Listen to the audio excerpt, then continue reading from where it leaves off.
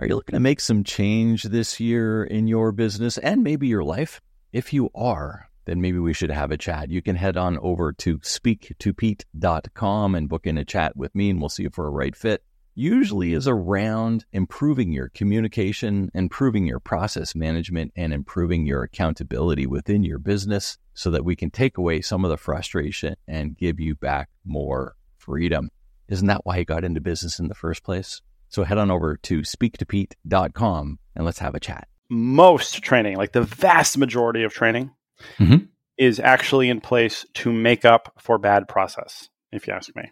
Yeah. Because what you have is like, let's say it's a bank teller and you have a process for how they sort of take in checks or sort checks or deposit them, whatever it might be. Yep. And then the trainer is teaching the person and they're like, okay, but sometimes it's going to be a social security check, right? And in that case, then you take this stamp from over here and you do this differently. Doesn't come off that often, but this is how you handle it. And those kinds of things are the things that trainers train. They're training the idiosyncrasies, which has value, but not when it's making up for bad process, because a lot of those things simply should be part of the process. Hey, it's Pete, and welcome to another edition of the Simplifying Entrepreneurship podcast, designed to provide the tips and tools that help you cut through the chaos of running a business, transforming your frustrations into freedoms for your business and life as a leader. And today I had the opportunity to speak with Ari Meisel, and Ari is one of my coaches. Ari came up with this whole framework called OAO, which is Optimize, Automate, and Outsource. And from that perspective, we're going to dig into that conversation. But he has such an interesting mind, and he's known as one of the most efficient people in the world and really helps people through their issues and automate things and make sure that things are rolling, and just really outstanding kind of ways of simplifying your business and making it run better. And that's what this whole podcast is about. And that's why I always love talking to Ari. So we'll dig right into the conversation. Mr. Ari Meisel, it is a pleasure to have you here today on the Simplifying Entrepreneurship podcast. Well, thank you for having me. It's always good to see you, Pete. Yeah, and it's been a while since we chatted, and so happy you could come on here. And some of the stuff we've actually talked about in past podcasts have been around some of your concepts too. And I know you know Kayvon really well. And in fact, I was introduced to you, Kayvon, through you at one of your conferences. And Kayvon and I do a bunch of stuff together, and he's been a guest on the podcast a few times. But we talk about a lot of the stuff that, some of your foundational stuff, and really excited today to go over the idea and to talk a little bit about your newest book on productivity and one of the chapters in that book as well. And that's called Perfect Processes. And for me, this is what really got me interested in Ari Meisel, when we, the whole OAO and all of the other stuff that we can dig into a little bit here in the podcast today. But from your perspective, Ari, and it's something that I know you've done so much work on and really a thought leader on this, how do you develop perfect processes? Well, so the first thing is understanding that there really isn't a perfect process necessarily. Yeah. You're pretty close. You can get pretty close. But by the very nature of the way that we create, or that I believe that we should create processes, you really can't ever get to a finish, which is a little frustrating, I think, sometimes for people. But the truth is that productivity is a journey that has no end to it, right? We can always do better. And that doesn't mean that we need to be obsessive about it and not do anything other than perfect our processes. But it is an important sort of thing to understand. We're never going to have a process where it's like, okay, that one's done, and like now we can move on. Keeping that in mind, it's this constant arc of optimize, automate, outsource, as far as I'm concerned. That's how I've always taught it. That's the framework that I really based everything on. And that order is what's really important. So we look at optimize. And for me, optimization is really about looking at what we have now and the way it works or doesn't work now, and fixing it, usually taking things away, not necessarily bringing in extra resources, but paring down to the bare essentials and really what makes the process as clear cut as possible, which is not that obvious because it's not. And so the way that most people will create a process, or actually the way most people will share a process, because creating it is fine, but it's actually using it that matters. Yeah. Oftentimes they'll show somebody how to do something, whether it's in person or a screencast or something like that. And they'll say, all right, that's the process, like, go ahead and, you go do it. Or even worse, which is they'll just sit down and they'll write a checklist out in like a Google Doc and they're good to go. The problem is that most people are really bad teachers. Yeah. And more than that, when you've done a process multiple times, you very quickly lose sight of the shortcuts that you naturally bring to the process that are mnemonic, that are heuristic, that have nothing to do with anything that you wrote down on that piece of paper or showed to that person. So inevitably, when somebody does a process in that manner and they give it to somebody else, there's going to be mistakes, there's going to be frustrations. And oftentimes people just abandon the process. And they're like, all right, I'm just going to do it the old way or my way. Yeah. Which defeats the whole purpose. Is that where your sort of line in there was around, we can't simply train people, it's better to have them learn it? So yeah, that's a really big one for me. Is there's a big difference between training and learning. And we waste a lot of time on training. And most training, like the vast majority of training, is actually in place to make up for bad process, if you ask me. Yeah. Because what you have is like, let's say it's a bank teller and you have a process for how they sort of take in checks or sort checks or deposit them, whatever it might be. Yep.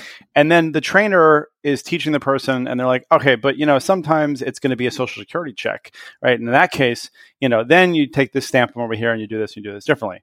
Doesn't come off that often, but this is how you handle it. And those kinds of things are the things that trainers train. They're training the idiosyncrasies, which has value, but not when it's making up for bad process, because a lot of those things simply should be part of the process. That's the big difference, right? They need to be part of it. Yeah, exactly. And if you think about it as learning, or you set it up for learning rather than training, what you're doing is you're basically giving someone the framework or the foundation to deal with the process as a sort of a baseline, something that should be happening without any issue, because realistically a process should be able to run without any problems to it. And then that human being should be able to add their value by learning maybe a better way to do it, or whatever other element they need to bring into it, whether it's the human touch or whatever you want to call it. But a lot of times they're just become these sort of human button pushers, which doesn't serve anybody. And that's interesting piece there too, when you talk about the humanality of it. And that's where we come back, and maybe it isn't perfect and things need to be changed. So, and that's the beauty of that human interaction, where they are seeing things that might need to be altered to make it even better. Yeah, exactly. And they can't do that if they're bogged down by a crappy process. And so that's the first one, right? You want to optimize all of your stuff and get it all set. What's up next? Right. So then once we optimize, now we're looking at automation. And automation is my playground. And I love looking at automation because one of the coolest things about automation in general is that the rate at which technology improves and like expands is just so fast. And every day there's things that we can do. And, there's the things that we had to have a human being do a week ago. Today, some free app that was posted on Product Hunt can completely do it for them. And I want to point out to people, the whole idea of the replaceable founder is we're not trying to fire people and replace people with machines. We want to replace them, but not out. We want to replace them up. Yeah, right? And exactly. we want to free those people to do the higher level work that we know that they can do. I love that framework. Yeah. With automation, we're really looking at triggers and actions for the most part. What happens here that then needs to happen over here? And so much of so many people's processes, like right now that you've got going on, like today, you could probably automate a large portion of those. And I know there's people who are going to listen to this be like, oh, but there's this specialized, super, unique thing that I do and that my team does that nobody else could possibly do. And it's just, you've never looked, you're not aware, and you're wrong, And the thing is that I actually take a really extreme view on this, that once you identify, especially as a leader, right? If you own a company, if you run a team, once you identify an inefficiency, meaning like, oh, I figured out a way that this can be automated, but a person is doing it, I believe that you have an absolute fiduciary duty to remove that inefficiency, because it's cruel at that point to allow a human being to do work that a robot or a piece of software could be doing, because in essence, at that point, you're dehumanizing them. They want to feel like they're contributing and all that sort of stuff too. So if we can take that off, then essentially we look like the hero in that situation, and they're feeling so much better about it, and they can contribute in so many other ways that are going to bring to the business. Exactly. And ways that you're not even aware of. Yeah. Next step. Right. So now once we've optimized and we've automated, that is the first time really that you should be looking at outsourcing. And I should point out that most people reverse that. And a lot of times they'll just take this sort of knee-jerk reaction and basically there's a problem, an issue they don't want to deal with, some automation, some task that is minutia, whatever. And the immediate reaction is, I'm going to give this to somebody. I'm going to find somebody to do this. But it's the same problem, is that you're basically taking inefficiency and you're just sweeping the dirt under the rug, right? It doesn't get rid of the problem. If anything, a lot of times it'll make it a lot worse. So if we've optimized and then we automate, whatever is left at that point, if there is anything left at all, because we can automate so many things, that's when you're really in a good position to start outsourcing or delegating. Same difference. Yeah.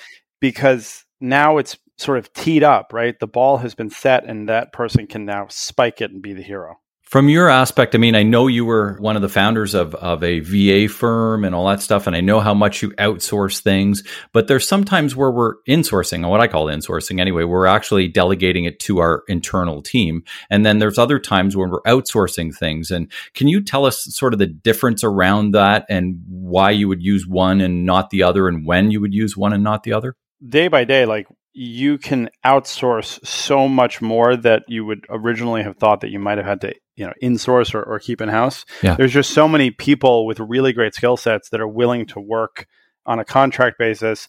And if you have really good processes, you can do that.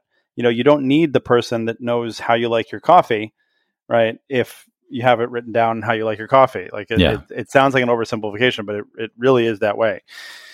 So there's a really fun and easy exercise that I like to put people through that illustrates which should be which for them. So you just take a piece of paper and you put 3 circles on it. And in the first circle, you write down 3 to 5 things that you're really excellent at. Like you're the best there is at brainstorming, negotiating, whatever it might be. Yeah. Leading, whatever you want to call it. The second one is the things that you're competent but not excellent at. Maybe that's writing or content creation. Maybe it's financial projections, whatever it might be. But the things that you can get it done good enough. It's not efficient. You don't really love it, but it's something that you have to do. And then the third circle is the things that you're really bad at, but you're still doing them. Bookkeeping is one of the ones that comes up quite often for entrepreneurs. And then you look at those 3 circles, and what we invariably find is that first circle is clearly that's what you should be focused on, obviously. The middle circle is typically the people that you want to have in-house. And the third circle is typically the stuff that you just want to straight up outsource. I have some ideas about why that is the case, but it just seems to work really well that way, because that middle column, the things that you're competent at, typically those are things that they're important enough to the business that you're spending time on them, you're doing them well enough, but it's not efficient, it's taken away from other things. Yeah. It's just very likely that those are going to be things that you want to have someone in-house working on. That doesn't mean that it's an employee necessarily, right? But just somebody who you have sort of a long-term relationship with. Yeah. Or long-standing. When we use in-house, that in-house person could be across the world, but it's just that regular relationship that we're talking about, right? Correct. Yeah. Somebody who you would consider part of the team. Mm-hmm. Love this whole idea. It's one of the main things that brought me to you several years ago. Love the whole concept. And we're always working on perfecting our processes, and such an important piece of every business, I think. Why don't you tell people how to get a hold of you if you'd like them to, reach out to you and learn a little bit more about Ari Meisel? Yeah, absolutely. Thank you. So everything is on my website at lessdoing.com, the books, the formal podcast, the programs, coaching, all that kind of stuff. But also I like to make myself accessible for the right kind of conversations. So people can head over to voxwithari.com and asynchronously communicate with me directly about whatever your biggest productivity challenge might be. Yeah, love that. And I mean, that's how we talked this morning. I love Voxer. It's one of the ones you introduced me to, and we use it within our team. When we were talking earlier today, that was how we connected. And just a wonderful tool. So much to learn here. And Ari's got a great site over at lessdoing.com. Lots of great content and stuff there too. So thanks again, Ari. I really appreciate your time and look forward to having another chat with you down the road. Cool. Thanks a lot. All right. Make it a great day. You too. Well, I always enjoy my chats with Ari. So think about today, what can you do to put these sort of things into action? What can you optimize? What can you automate? What can you outsource? And outsource or insource or delegate, as we looked at that and we talked about that in the conversation, where do you start? Well, you always start with optimizing what you need to do first. If you try to automate something that's not optimized, It doesn't flow in the right manner and tends not to work. So when using these formats, just think about it, and you can write those down on a sheet of paper, roll through it, and really just lay things out so that they become a system. And when we have systems, things really work well, not only for us, but for our teams and for our businesses. So love the conversation today. Hope you did too. And looking forward to having Ari back in the future as well for some other great conversations. He got so much to talk about. So we'll have him back maybe in the new year as well. Think about what you could do to put those things into action so that you can have an even better business and entrepreneurial life. After all, you lead your business. It shouldn't be leading you. Always remember, clarity creates confidence, and confidence ignites momentum. And I think the conversation today will really create that confidence and create that clarity and be able to help you drive momentum in your business. So if you like today's episode, please review it and rate it and share it with your friends. And most of all, subscribe to the podcast so you can hear future episodes. For more information on my coaching and leader programs, visit more.coach. That's mohr.coach, more.coach, or you can email me directly at pete@more.coach. Just connect with me on LinkedIn, Instagram, or Facebook as well by searching Pete Moore. Thanks so much for spending some time with me here and with Ari here today. And until next time, make it a great day.